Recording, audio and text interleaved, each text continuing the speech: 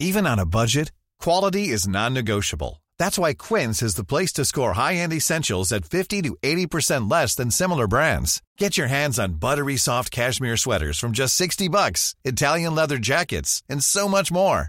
And the best part about Quince, they exclusively partner with factories committed to safe, ethical, and responsible manufacturing. Elevate your style without the elevated price tag with Quince. Go to quince.com/upgrade for free shipping and 365-day returns. I'm Sandra, and I'm just the professional your small business was looking for. But you didn't hire me because you didn't use LinkedIn Jobs. LinkedIn has professionals you can't find anywhere else, including those who aren't actively looking for a new job, but might be open to the perfect role, like me. In a given month, over 70% of LinkedIn users don't visit other leading job sites. So if you're not looking on LinkedIn, you'll miss out on great candidates like Sandra. Start hiring professionals like a professional. Post your free job on linkedin.com/people today. Millions of people have lost weight with personalized plans from Noom. Like Evan, who can't stand salads and still lost 50 pounds. Salads generally for most people are the easy button, right? For me, that wasn't an option. I never really was a salad guy. That's just not who I am. But Noom worked for me. Get your personalized plan today at Noom.com. Real Noom user compensated to provide their story. In 4 weeks, the typical Noom user can expect to lose 1 to 2 pounds per week. Individual results may vary. It's literally impossible to make a game. I don't know if people talk about that enough. Making games suck. From everything bad. I've heard, bad, but also quite beautiful. But also, in its own way. Yeah.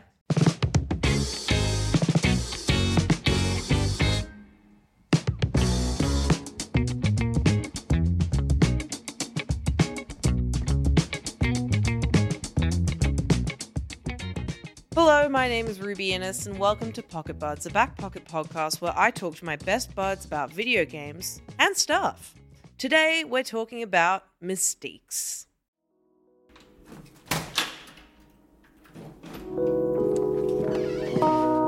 Picture this.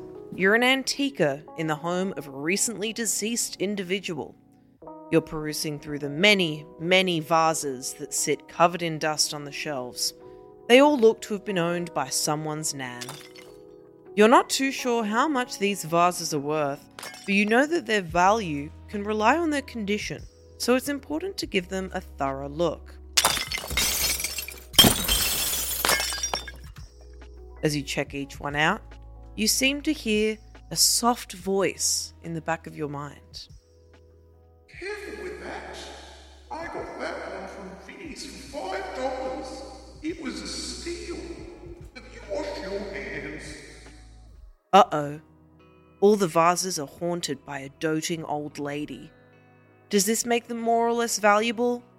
That's for you to find out in Mistakes.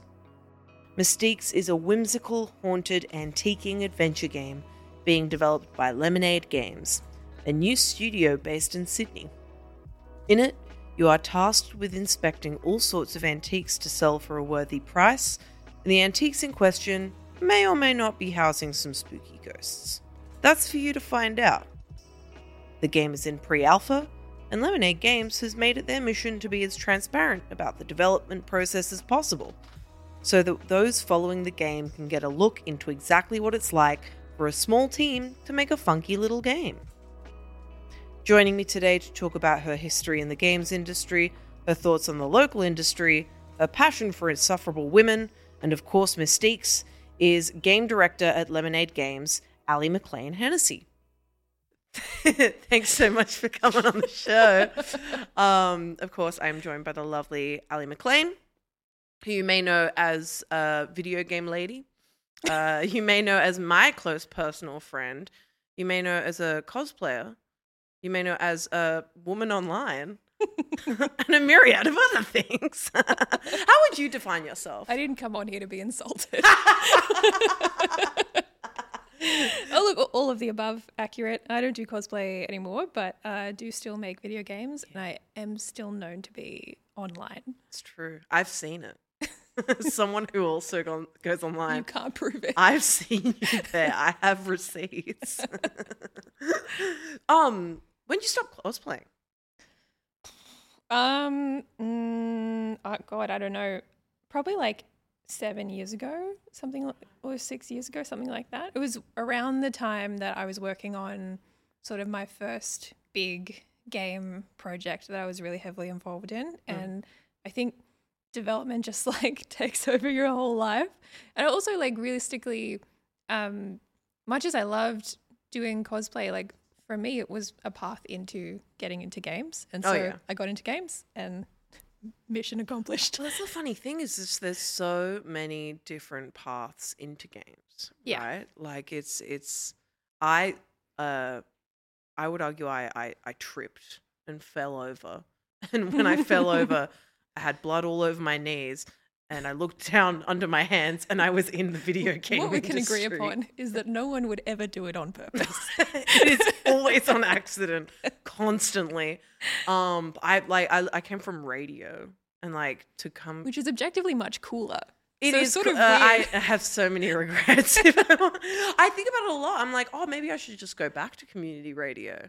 Yeah. But like, no, it's not paid. This is the podcast where I convince you to quit. Yeah. So this is it's going to be the title, the episode where Ruby quits video games. I did dedicate several years of my life to convincing women to get into the games industry, and now I'm sort of pivoting. Yeah, you're like, get out of it. Get out of here. It's not good. Get out. You're like the anti co-owner of Koei Tecmo. Her name leaves me, but she's the co-founder of Koei Tecmo. She co-founded it with her husband, and she had a studio called Ruby. I think Ruby Games or something like that. This sounds like a web of lies that you're making. No. up. It was in my International Women's Day article in Kotaku. She had a studio within Koei Tecmo that pretty much developed the first dating sim. Oh, cool. And they the way that the big part of it is the entire studio was women. Nice. And she basically just picked and chose women from like different industries, all kind of like tech stuff, pick and chose them. And then we're like, I'm going to teach you how to work in game development and you're going to work in my studio. Yeah, that's sick. I think like cross-functional career paths, like not even like into games with the goal of like staying in games, but even just studios that work with other creative industries on a game project. I find like those are some of the most refreshing games that I've played recently. Like Gubbins is amazing, and Gubbins, they work really closely with oh my god, I've forgotten, Jackie Winter, the design agency, who are obviously not game specialists, but you can tell when you play that game that it comes from like a really refined design and aesthetic sensibility. Yeah, I think you just feel it so much in the experience. I would say the same about Ember Lab. Yes. Did oh my god, my brain is just not working today. I loved that game. Yeah, I'm forgetting the name as well. You know what I'm talking. Yeah. Kina Bridge of Spirits. Yes. Jesus Christ. Yes, and they're an animation studio. Yeah, they're an animation. They did that incredible Majora's Mask animation that everybody knew them for. Yeah. And then one thing led to another, and they're like, "Oh, we're making a game." Kina Bridge of Spirits came out. People were not kind to that game, despite it being an animation studio's very first video game. And I played it, I think, like launch week, and it was incredibly refined for a studio's first game. Polished. I do think that like animation as a discipline is incredibly underserved in the games industry. I think it's often thought of, and I've been guilty of this myself as a producer and as a director. You think of animation as like a layer on top of the game, but it informs so much about the player experience. Is like even just the sense of you can fake so much that isn't there in the code and isn't there in the design with just like the little touches that an animation can inform the player feedback. It can just inform your connection to the character. It can really smooth out rough edges in a game as well. Yeah. And often like animation as a discipline is not treated with the same respect and like resourcing and like level of importance and like inclusion in like design conversations and like kickoffs for meetings, that kind of thing. Well, that's the funny thing is like, I mean, the video game industry in Australia is not well funded, It's getting better, but it's not realistically, and it needs to get better. But if we're talking about creative industries that are underfunded, the animation industry, you got Bluey, and that's it. Yeah. Bluey got so much more, and great for them. Bluey rocks. I'm very pro Bluey, but the animation industry in Australia is very limited for a reason, and it's because there's just not a lot of funding. I know a studio, Chalk Chip Animation. I'm pretty sure they're in Melbourne, and these two girls doing their shit, making this little animated web series. It's fantastic, and like it's. I saw some comments like, "Oh, when is this coming out?" Like, "Oh, it's been ages." It's like, yeah, there's two of them. Yeah. And they're not getting funding from the government or anything. Screen Australia isn't supporting them. They should. They're just doing their own thing. Give them a minute. Huh? Yeah. Give them a minute. That's the difficulty, I think, of sharing anything that you're working on early is people are so trained now to like see the first thing and then like get the instant gratification of like, and now you'll give me the entire product. It's coming out. Yeah, now. and it's streaming and you can watch it right now. Like, Yeah. But when you're an independent team, you're always sort of weighing up between, do we share something early and like start building like a grassroots following for this thing and like bring people along for the journey, knowing that they're probably going to be disappointed with how long it takes to make the thing, or do we wait and then only share it when it's sort of like too late to adjust anything to feedback or to like have enough time to build a community if you don't have like a massive marketing budget to do that overnight, or like a giant IP to like leverage an audience from. So it's really hard. Well, on that note, actually, your game that you're working on, Mystiques, from my research, I know that your team has kind of made it, I guess, part of your mission to be very, very transparent with the development process. What kind of sparked that decision? Yeah, look, I think so.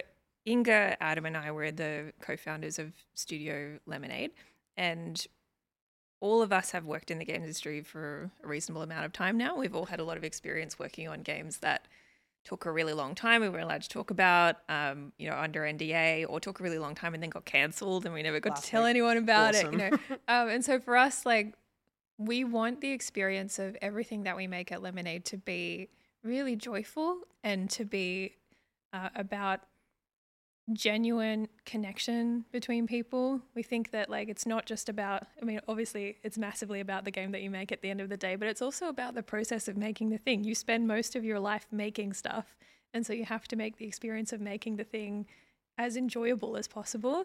And part of that for us is being able to share stuff, even if it's like this thing might not end up in the game or it's going to change massively before the game comes out.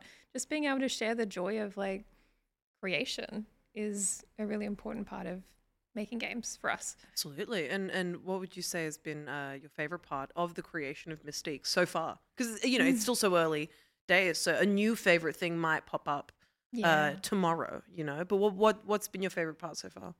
Yeah, I mean, there are so many things. I think, like, for me, the games industry is not an easy place to work. And I've been really lucky in my career so far, but I've also struggled a lot, working in companies that sort of had very different values to me, or sort of dealing with just being a woman, like navigating a classic conundrum. It's like, it's tough to be the burden a of being lady. abroad.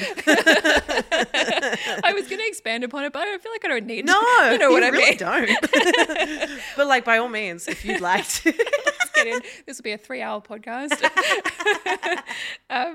And I also, like, I was so fortunate to make this game Rumu, which was very early in my career, and I worked with Adam, who's one of the co-founders of Lemonade, on Rumu. And we got really lucky in that, like, we were working on that game within a company that weren't really used to making games and also had a lot of other stuff going on. And so they weren't really paying a lot of attention to us. And awesome. So it meant that we got to have this very organic discovery of the game making process together. And we got to tell a story that we really cared about. And we got to really put our whole heart and soul into it. It's very rare that you get to do that ever in your entire career. And so we got really lucky to do that really early.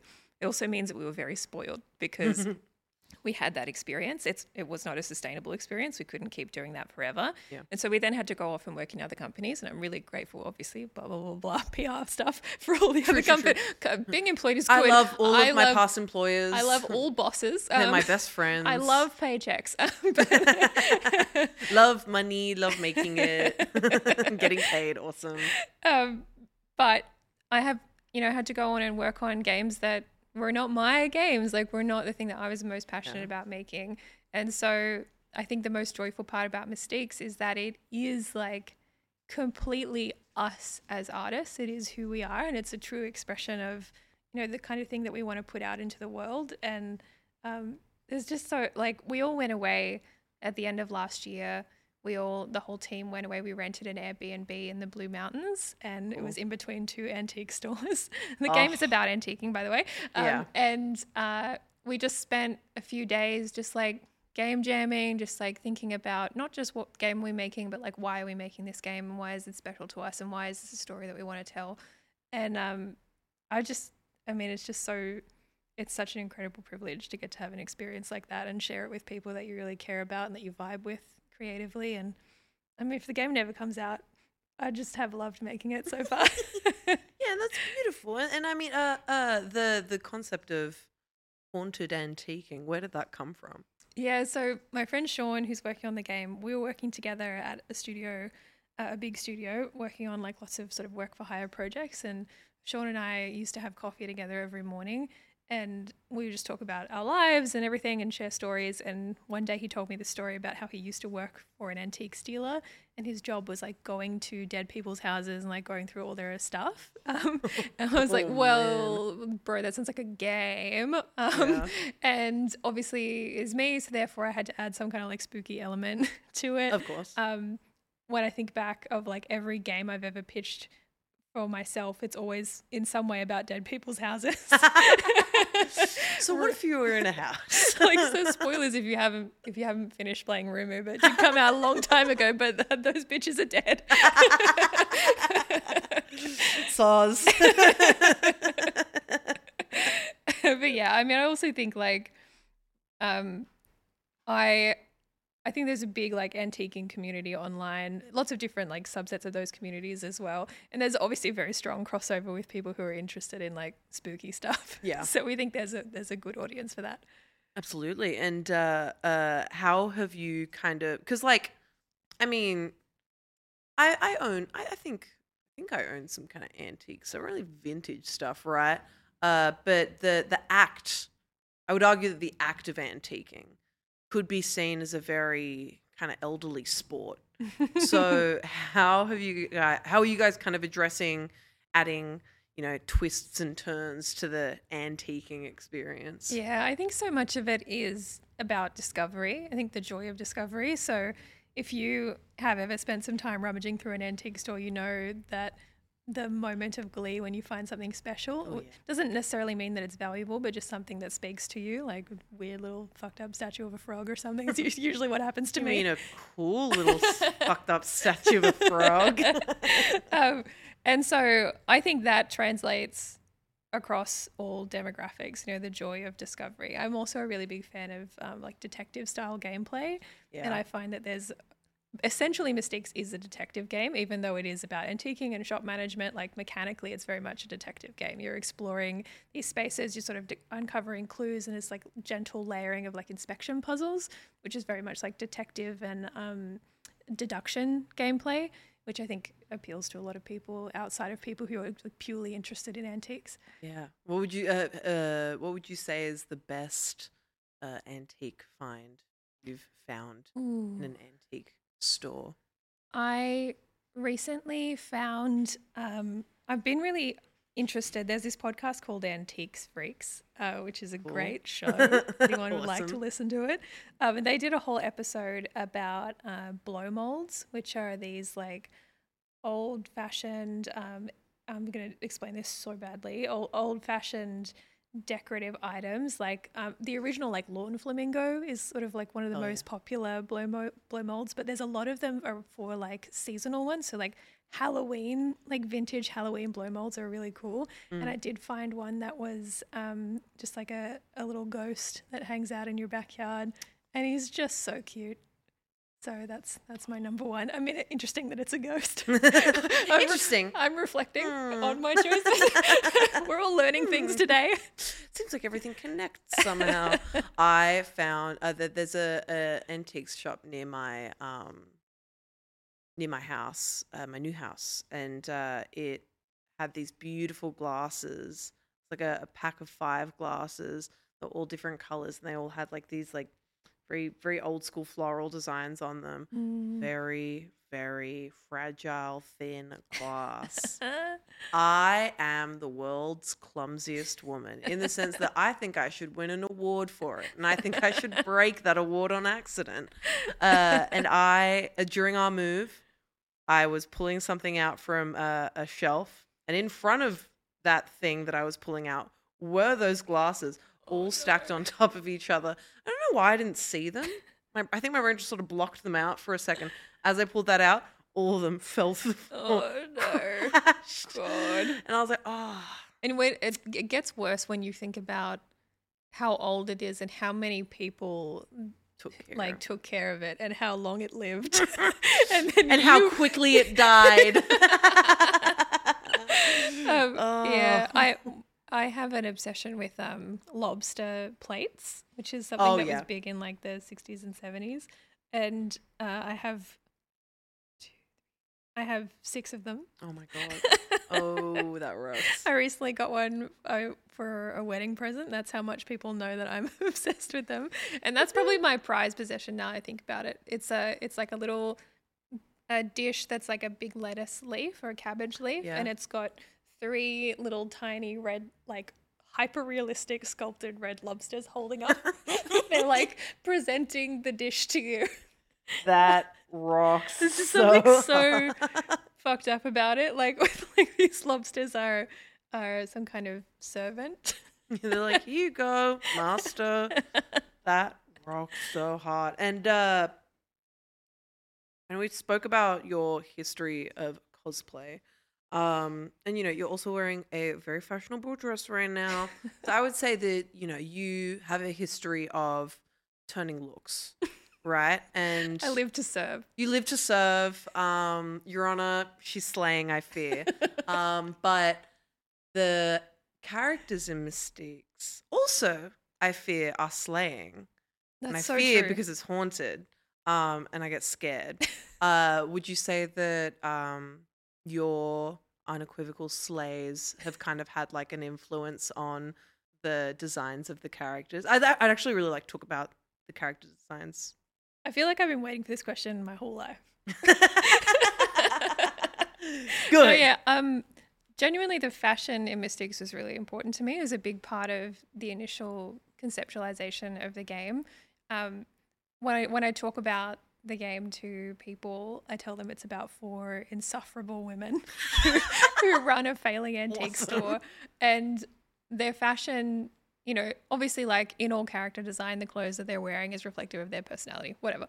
But for me, it's important that they look completely insane. Yeah. I think that I'll give you a little plug for a talk that I'm going to do in October. I don't know if this podcast is going to come out before then, but I'm doing a talk at Free Play Parallels, and it is called In Defense of Insufferable Women. And I think that fashion systems historically in games have been really undervalued and under-resourced. I think often we think about fashion just as like customization and cosmetic, whereas to me fashion is about self-expression, and it's also about, it's reflective of how we evolve as people, how we dress and how we choose to express ourselves and how we present ourselves to the world. And that's true of, I think, everybody, regardless of whether you have an interest in like fashion as an industry and fashion as an art form. The way that you choose to clothe yourself and present yourself to the world, it means something. It means something to you. And so in our game, fashion doesn't just exist as something that's beautiful and fun to play with, which is like, that's enough. That's great. That's good. But it also exists as a way to unlock additional experiences within the game. So if you are the kind of player who's particularly interested in learning more about sort of the inner life of our characters and the way that they interact with each other and the things that they're interested in, then if you choose to pursue collecting fashion items and equipping fashion items, you will actually get to experience more about the inner life of our characters and the way they interact with each other. Because I mean, like, what is going to be more of a conversation starter than walking into a room wearing the most obnoxious coat that you could possibly find? Ask me where I bought this. People are going to want to know things about you and your life. What if you were 4 of the worst bitches you've ever met? That's right. But you also look fucking incredible. That's great. I mean, that's the game I want to play. I genuinely want absolutely. more games about women who just suck. I think there is a genuine fear in the games industry of because you know what? I love when girls in games. Me love when women in games. So true. Me love when women be in game, exist in game, in all forms. So like when they're you know, when they're slaying, rock, and when they're good, awesome. When they're the hero, amazing. But I feel like there's a fear of making a woman suck. Yeah. Making a woman who's a dickhead. Yeah, I don't know right? about you, but I suck. Yeah, I say some shit. Like if I were in a game, I would want to be represented right. Right. Saying some dog shit. Right. You know? Yeah, I'm an idiot, and and I have no shame about that. And so, like, for me, representation for idiots. Absolutely. I'm Sandra, and I'm just the professional your small business was looking for. But you didn't hire me because you didn't use LinkedIn Jobs. LinkedIn has professionals you can't find anywhere else, including those who aren't actively looking for a new job, but might be open to the perfect role, like me. In a given month, over 70% of LinkedIn users don't visit other leading job sites. So if you're not looking on LinkedIn, you'll miss out on great candidates like Sandra. Start hiring professionals like a professional. Post your free job on linkedin.com/people today. Since 2013, Bombas has donated over 100 million socks, underwear, and T-shirts to those facing homelessness. If we counted those on air, this ad would last over 1,157 days. But if we counted the time it takes to make a donation possible, it would take just a few clicks. Because every time you make a purchase, Bombas donates an item to someone who needs it. Go to bombas.com/ACAST and use code ACAST for 20% off your first purchase. That's bombas.com/ACAST, code ACAST. Like, it's okay for a woman in a game to be fucking dumb. Or to just So be a stupid. bitch. Like, it's Or totally just a fine. bitch, yeah. Like, it's totally fine to be psycho about stuff. Like, Oh, yeah. we're all psycho about stuff. And for me, like, so in our game, our main character, Jem, she is kind of in her early 20s and she's going through that stage in her life where she has these really big dreams, but the sort of confines of her world are really collapsing in around her. And I'm going to go down a path here. God, please I go don't know down if you know what a path. tulpa is. A tulpa. No, I've heard of that. It's a thing that like David Lynch is obsessed with, if that Yeah. gives you any kind of window. Awesome. But it's basically also if you ever go on like r/tulpas on Reddit, God, it's so interesting. But it's, For the unknowns in the crowd, what is a tulpa? so it's another question I've been just dying for someone to ask me. Yeah, I've been told I'm like the best interviewer. So I know true. all the secret questions. So a tulpa is it's like a thought form. So it's like Santa Claus, for example, Right. something that we make real by believing that it's real, by thinking about it. So it's the idea that like human beings can sort of will something into existence. And so for Jem, who's our main character, she develops psychic powers after having a particularly bad day. And suddenly these psychic Classic. powers like unlock a totally different perspective on the world, different perspective on the people around her and on herself and her power and like what she can do in the world. She is not she doesn't use those powers in a particularly noble fashion. Like she starts to sort of let her like capitalist urges take over, and she sort of uses them in a way that is more about if I can, unlock the history of this beautiful lamp and the person who owned it and their relationship with their family and like the fact that they left it behind for their child and their child never received it, Gem is always going to make the choice to then be like, okay, well, how much can I sell that for? Seems it's got mystic value and also monetary value. It basically could be a line in the game. Yeah. So, well, hey, if you need a writer, I know the secret questions. So we sort of bring like Tulpa theory into the game in that way, where it's like there's always a question of, are these visions and these psychic experiences that Gem is having, are they real, or are they her sort of deciding that she is an all-powerful being and then like using that confidence to sort of brute force her way through the world and through life? I love a story about a psycho woman deciding to succeed. Absolutely. And like, she sounds very fascinating. I'd also love to hear about the other characters you've got in store, if possible. Yeah, I can tell you a bit about Aspen, who is Gem's best friend in the game. She's got the green fuzzy coat. She's everyone's fave when they've played our demo so far. So Aspen is just the most aggressive person. Aspen is sort of responsible for a lot of the like day-to-day functioning of the store, and so she's very commercially minded.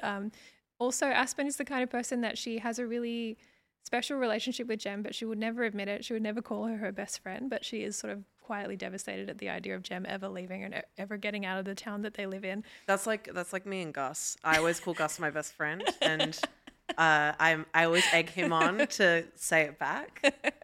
It's the same. It's the same. It's thing. exactly the same. Yeah. So Aspen, she's always tagging along. She comes with you on your antiquing missions. She keeps you on track with the stuff that you need to get done in the store. But she also is sort of making sure that Gem doesn't get too big for her boots because she doesn't want her to leave. Yeah. Yeah. I feel like that's another like aspect of like the bad girl. Yeah. The insufferable kind of a toxic woman. Friend. Yeah, bad friend. It's like she's great and she's super fun to hang out with, but like maybe you shouldn't consult her on your life choices. If you want to move, don't tell her. Yeah. She might sabotage that. Also, do not ever complain to her about your boss because she will kill them.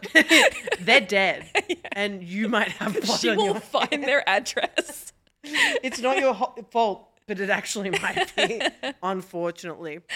So how would you compare your experience with developing Mystiques compared to your other experiences in the industry? I know we talked a little bit about it at the start, but would love to expand on it a bit. I think a lot of the places that I've worked, again, I love all my employers, but Work rocks. Work is so good. I think that, I grew up with a real appreciation for like Barbie games and like The Sims and all of these sort of big IPs that like are now very iconic, like particularly Barbie's like really having a moment. And I hope that leads to a resurgence in like slightly more interesting Barbie games and stuff coming back. Like I would love a detective Barbie game again. Well, Bratz Flaunt Your Fashion came out last year, and I reviewed that positively. Yeah, I saw your I thought review. it was so much fun. Yeah. And it wasn't trying to be any more than your classic licensed game, and yet I still think it did really well in that aspect. You dress up your brats, that fucking rocks, and you could choose which one you were. And I always chose Jade because she's so me.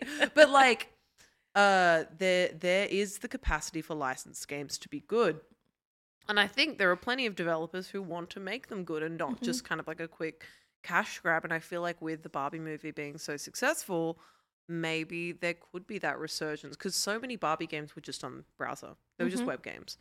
Hopefully the video game industry sees that and goes, maybe we should invest in Barbie again. People would play Barbie games. Yeah, I hope so. I mean, ultimately it's up to Mattel, like where they choose to give that license to. And certainly they've done a lot of like mobile stuff recently, which, fine.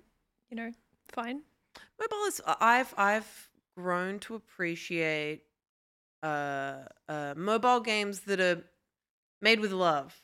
Oh, and there Yeah. are so many great ones as well, like Mini Metro, for example. Mini always Metro, stands out Gubbins? to me. Yeah, Gubbins. I've been Gubbins playing- slaps. It goes so hard. Everyone should be playing Gubbins. Everyone should play Gubbins. I've been playing Hello Kitty Island Adventure. Oh, is that good? Fantastic licensed I game. saw, Arguably one yeah, of the I best saw some licensed games I've ever trailers for played. that, and I was like, this sort of looks like it was made for me personally. It rocks. It rocks so Yeah. hard. And the Sunblink team, they're from Colorado. They rock. They are Yeah. like diehard Hello Kitty fans. The 1.1 update to this game, they were like, we listened to your feedback. You can now craft multiple things. And it is Hell yeah. one of the it's a hard thing of like you can't answer everybody's questions. Yeah. You can't solve everybody's problems in a game. Over time, you can probably fix every bug, but then sometimes a new bug will come up. Every and that's time just you life. fix a bug, there's a new bug. Exactly. Yeah. That fix became a problem and it Yeah. rocks. It's literally impossible to make a game. I don't know if people talk about that enough. Making games suck. From everything bad. I've heard, bad, but also quite beautiful. But also, in its own way. Yeah. And that's kind of, I think, what I was getting at is that I have worked on, small indie games. I've worked on AAA games, cancelled AAA games, licensed games, original IP, and a lot of them for other people. And for me, much as like, I would have told you probably 5 years ago, like working on like a Barbie game would have been a dream come true for me. And at one of my jobs, I was definitely like exposed to the development of a license project with Mattel. And by all accounts, they seem very nice to work with. But I think being exposed to all these different forms of game making and all these different types of intellectual property, what I have learned from that is that I'm not going to experience the like transformation of self as an artist that I am looking for in making games by working on other people's IP and working on other people's games. That's not to say that I don't enjoy it, and there's lots of parts of it that are an incredible privilege to get to do as a job. Like, it's a very silly job. Oh yeah, like And I absolutely love it. But for me as an artist, like the part of me that just wants to fully express myself in the way that I see the world, I think that making games like Mystics is what I need to do. Like, it is in my soul that I need to do this. And so that's how it's different. That's how making Mystics is different to the other things that I've done. yeah, absolutely. And like, I mean, it is such a different experience to make something that is yours, right? Yeah. And Mystiques and Studio Lemonade, you're all Sydney based? Except for Sean, who's down in Melbourne. Who's down in Melbourne. And how have you found kind of making this new studio and working on this game in Australia? Yeah. with what we've got. And in New South Wales, it's hard. In New South Wales especially. It's yeah. really hard. And, for a long time, I've had a dream of starting a studio, and I've been, quite intentionally making choices in my career to try and get the experience. I felt like I needed to do it responsibly. So I see a lot of people dive straight into making a studio, like straight out of university or whatever, which I think is very brave and very cool. Incredibly brave. But I also have worked at a lot of studios that were started by people who maybe weren't ready. and I know that it's a huge responsibility, because there is the part of you that's an artist that just wants to and it's so egomaniacal. It's like, I just want to make my thing and put it out into the world and influence the world with my art. And that in itself is beautiful and special. But starting a studio is also starting a business and starting a company that people's livelihoods depend upon. And you have a really big impact on people's mental health and the way that they engage with art making as well. And so I wanted to make sure that I was ready to do that properly and feel like I knew at least enough to not massively ruin anyone's life with starting a company. I don't feel like I'm there, but unfortunately, the time that it took for me to be ready really coincided with massive economic downturn globally. Crazy. How that happened. We love a recession to start right when you're ready to start a company. I'm ready. Unfortunately, the world is not maybe. Not ready for us. And it's also hard, I think. I've certainly done a lot of pitches to rooms of people who don't fully understand that, there is an audience for this kind of game. There is an audience for a game about women that isn't just about, a woman being like a perfect military politician, and that, or isn't just like a miserable, traumatic story about the life of being a woman. Like that you can tell a joyful story about girlhood that is playful and fun and where people are not perfect characters, and that still has like systematic depth and like gameplay depth and nuance to it, and that people want those kind of games. I really believe that people want those kind of games, but it's not easy getting money for that. Oh yeah, and I think there's this weird kind of idea in the industry where it's like, oh, there's an audience for this, but there's not an audience for that. When realistically, it's kind of an audience for everything. Mm-hmm. There are just so many people. Like that is so true. There's just so many people. Have you ever thought about how many people there are? There are just so many people in the world that like different things. Yeah. And like, even if you think it's the most niche idea, there's a good chance there's going to be quite a number of people who are into it. I think you can kind of look at the same thing with like content creation, for example, with YouTube. Like someone will make a 3-hour long video on an adult animation that you've never heard of that had one season and then it was cancelled and it was kind of one of the best things ever made, but not many people had ever heard of it, and that gets hundreds of thousands if not millions of views because there is an interest in the niche, And I think even more than ever, like it is almost impossible, like unless you have a deranged amount of money, unless you're making the Barbie movie, to reach everyone.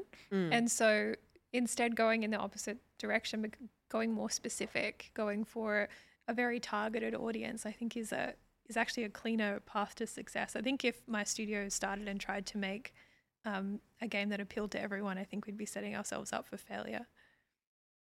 Yeah.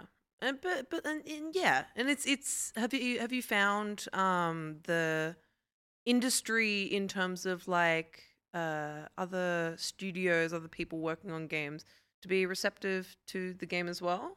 Oh yeah. I mean, I've always thought of the like independent development community to be very supportive, and certainly it's a place where like I really found a sense of community in my life, like in my early career, and some of my closest friends I met through that space. And but even knowing everything that I knew, I've still been really shocked and overwhelmed by the support that the community has shown for us in starting a studio and making mistakes, and complete strangers, like people that I've never met before who know nothing about me, who are willing to spend their time like reviewing our pitch decks and giving us feedback or giving us insight into like recent conversations that they've had with funding partners and stuff, because it seems like genuinely we all want each other to succeed.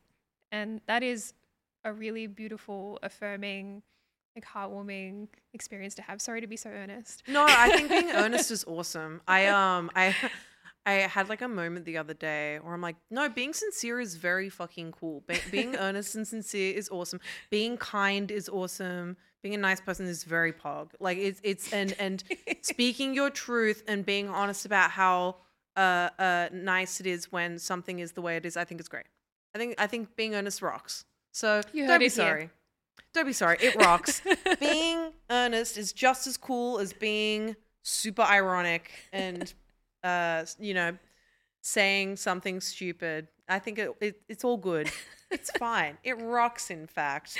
Thank you, Ruby. And that's awesome, and I feel like there is such, from what I've seen with the independent games industry in Australia, I feel like because we went through, I say we, I'm on the outside looking in, but, I do consider you to be one of us.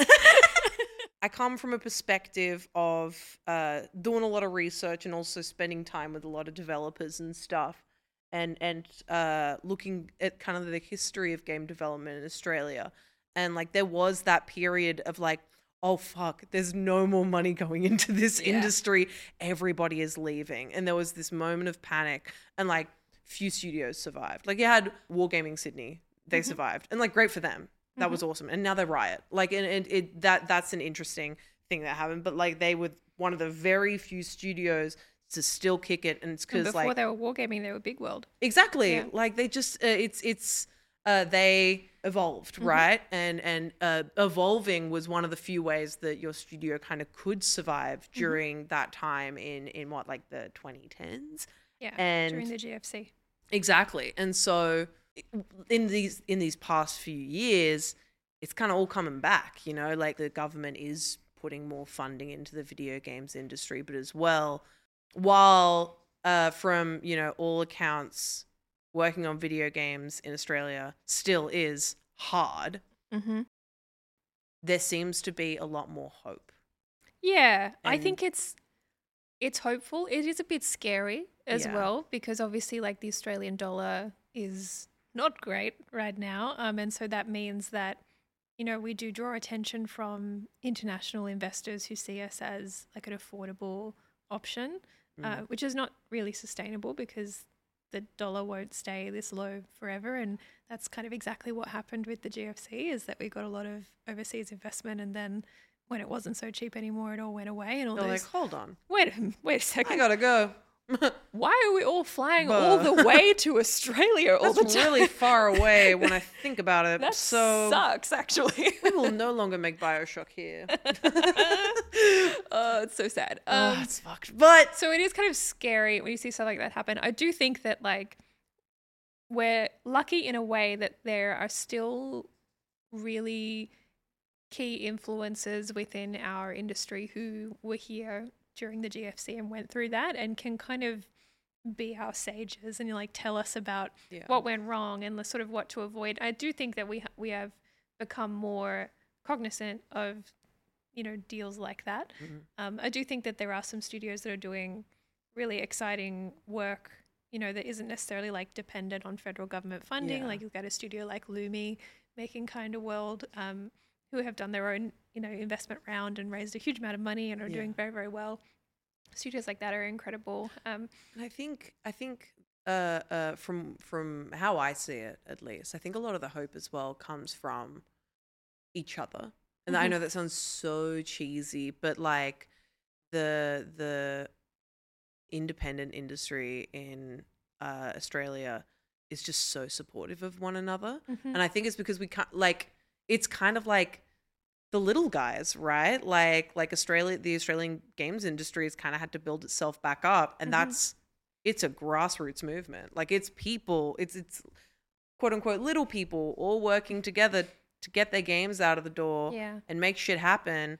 And the hope of the industry doing better and better comes from the grassroots movement of all these video game developers making their own shit because it's all they can really do. That's right. And like, you know, we were joking earlier about how no one would get into games on purpose.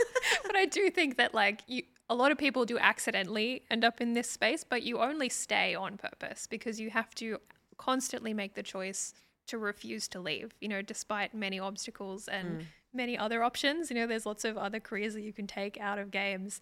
But the people who stay, I think, are here because they really want to be here and they have something to do. They have something to say and they have something that they want to make.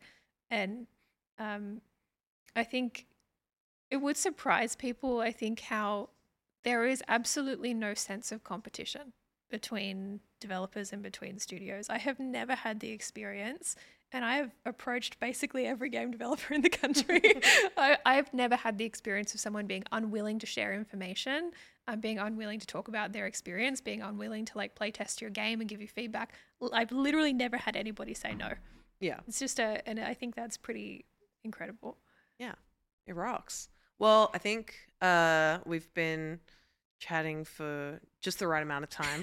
Oh, you thought I was going to say too long? No, perfect amount of time, actually. No, I thought you'd say it was perfect because I'm perfect and because it's all great. this is a perfect episode of a podcast We're just two perfect with two girls. perfect girls who have zero flaws and are sufferable. That's Not so true. insufferable. We're That's so- sufferable. I've always said that about us. Yeah, I've always said that about us too. So I just want to say thank you so much for coming on. How can people learn more about Mystiques? You can follow us on twitter.com. That's definitely what it's still called. That's what it is to me. Mystique's Game. We're also on TikTok and Instagram if you want to check us out. Like I said, like we are early in development, so everything that we share is very like sneak peek. What do you think of this? And if you're into that kind of thing, then definitely like come along for the journey. And a big thank you to you for listening. If you're liking what you're hearing, why not give us a 5-star rating on whatever podcast platform you're using? Better yet, why not give us a nice little review? This one comes from Bibi Boy, and it says, if you see a podcast with Ruby listed as the host, you're going to have a good time. She's a sensational talent and does a brilliant job of holding engaging conversations about video games. Plus, the Back Pocket crew always brings the goods with good quality production value, even if Ruby and Gus don't like Breath of the Wild and Tears of the Kingdom's minimalism. But thank you so much, Bibi Boy. Much, much love. And hey, if you really like what you're hearing and you'd like to hear more, consider supporting Back Pocket over on Patreon, where you can get access to our lovely Discord full of all sorts of buds. If you support us at a certain tier, you can get access to even more audio content just like this. Bonus content, baby.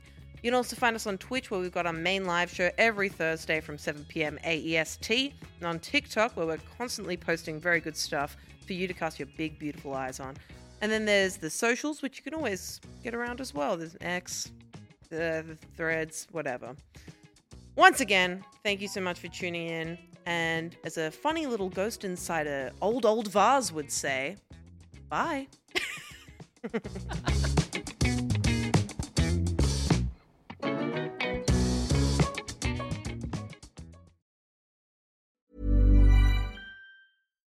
Why don't more infant formula companies use organic, grass-fed whole milk instead of skim? Why don't more infant formula companies use the latest breast milk science? Why don't more infant formula companies run their own clinical trials? Why don't more infant formula companies use more of the proteins found in breast milk? Why don't more infant formula companies have their own factories instead of outsourcing their manufacturing? We wondered the same thing. So we made ByHeart, a better formula for formula. Learn more at byheart.com. Even when we're on a budget, we still deserve nice things. Quince is a place to scoop up stunning high-end goods for 50 to 80% less than similar brands. They have buttery soft cashmere sweaters starting at $50, luxurious Italian leather bags, and so much more. Plus, Quince only works with factories that use safe, ethical, and responsible manufacturing. Get the high-end goods you'll love without the high price tag with Quince. Go to quince.com/style for free shipping and 365-day returns. How would you like to look 5 years younger? In a clinical study, people that had volume added with Juvederm Voluma XC in the cheeks perceived themselves as looking 5 years younger at 6 months after treatment. Look younger, feel like you. Add volume for lift and contour in the cheeks with Juvederm Voluma XC. Reverse signs of aging by adding volume to smooth laugh lines with Juvederm Volure XC. For important safety information and to find a licensed specialist, visit Juvederm.com. That's JUVEDERM.com. Not for people with severe allergic reactions, allergies to lidocaine, or the proteins used in Juvederm. Common side effects include injection site redness, swelling, pain, tenderness, firmness, lumps, bumps, bruising, discoloration, or itching. There's a risk of unintentional injection into a blood vessel, which can cause vision abnormalities, blindness, stroke, temporary scabs, or scarring. Talk to a licensed specialist to find out if it's right for you.